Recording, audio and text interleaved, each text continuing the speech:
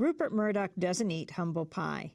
I'm Amy Goodman, host of Democracy Now! With my weekly Breaking the Sound Barrier podcast. Now, we're joined by a man who has published perhaps more than anyone in the world. I suspect under that criteria, perhaps Rupert Murdoch is the most widely published person on Earth.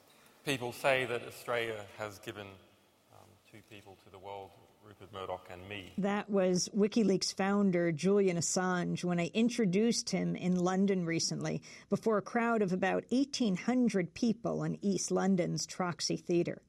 2 days later, the Millie Dowler phone hacking story exploded, and Murdoch would close one of the largest newspapers in the world, his News of the World, within a week. On Tuesday, Rupert Murdoch claimed before the British House of Commons Select Committee on Culture, Media and Sport that it was his most humble day. But what does it mean for a man with no humility to suffer his most humble day? The principal takeaway from the committee hearing must be simply that Rupert Murdoch is not responsible for the criminal activities under investigation, from police bribery to phone hacking. When asked if he was ultimately responsible, well, take a listen. Mr. Murdoch, do you accept that ultimately you are responsible for this whole fiasco? No. You're not responsible. Who is responsible? The people that I trusted to run it, and then maybe the people they trusted. The monosyllabic denial stood in stark contrast to his rhetorically nimble son, James Murdoch, frequently reminding the committee that he was not present at News of the World during the dark days of hacking and bribing. James used more words to say essentially the same thing: I know nothing. The performance for now seems to have worked. No, the buck doesn't stop with Rupert Murdoch, but the buck's sure rolling nicely. News Corp's stock price inched up throughout the day. The Murdoch's apparent success in the hearing might be attributed to the stone-faced lawyer sitting directly behind James throughout, News Corp Executive Vice President Joel Klein. Klein's a new addition to the executive stable at Rupert Murdoch's media empire, hired, according to a News Corp press release, as a senior advisor to Mr. Murdoch on a wide range of initiatives, including developing business strategies for the emerging educational marketplace, unquote. Klein formerly was deputy White House counsel to President Bill Clinton. More lately, and more likely germane to his hiring by Murdoch, was Klein's tenure as chancellor of New York City schools, the largest school system in the U.S., serving more than 1.1 million students in more than 1,600 schools. Klein, under Mayor Michael Bloomberg, undertook controversial restructuring of the school system. My colleague at the Democracy Now! NewsHour, Juan Gonzalez, who's a columnist at the New York Daily News, the main competitor to Murdoch's New York Post, consistently documented Klein's failures as chancellor, reporting on countless parents and teachers who long ago grew weary of his autocratic and disrespectful style, Juan wrote. Klein's attempt to shutter 19 schools in some of the city's poorest neighborhoods was reversed by the New York State Supreme Court. Claims of improved performance on standardized tests made under Klein's direction were shown to be based on inflated scores. Less than 2 weeks after his hire was announced, News Corp bought a privately held company, Wireless Generation.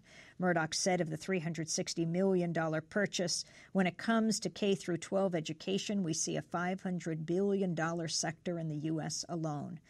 Which is why one of the leading education tweeters, Leonie Hampson, a New York public school parent and executive director of Class Size Matters, is concerned.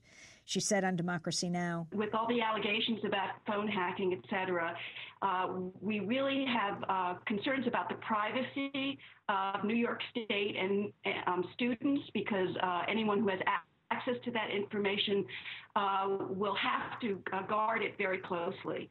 And secondly, the whole issue of no-bid contracts is one that we have concerns about, because obviously we want to have taxpayers get their money's worth. We don't want to open up the public coffers wide for the Murdoch companies to make money off of our kids. New York City public schools have already granted the company a $2.7 million contract, and the New York State Education Department is close to granting Wireless Generation a $27 million no-bid contract. News Corp has announced the formation of a Management and Standards Committee that will answer directly to Joel Klein. Klein sits on the News Corp Board of Directors. He'll report to fellow board member and former fellow Justice Department attorney Viet Din. Dinh was Assistant Attorney General under George W. Bush and a principal author of the USA Patriot Act, the law that, among other things, prompted an unprecedented expansion of government eavesdropping.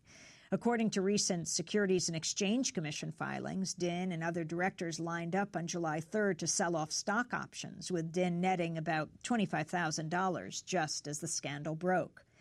News Corp is far from a News Corpse, though the term is sadly relevant, with the initial expose of News of the World's grotesque hacking of murder victim Millie Dowler's voicemail, giving false hope to her family that she was alive. The FBI is now investigating whether Murdoch papers tried to profit from hacking into the voicemails of victims of the 9/11 attacks. U.S. journalists must now dig into News Corp's operations here to expose not only potential criminality, but also the threat to democracy posed by unbridled media conglomerates like the Murdoch empire. I'm Amy Goodman with Dennis Moynihan.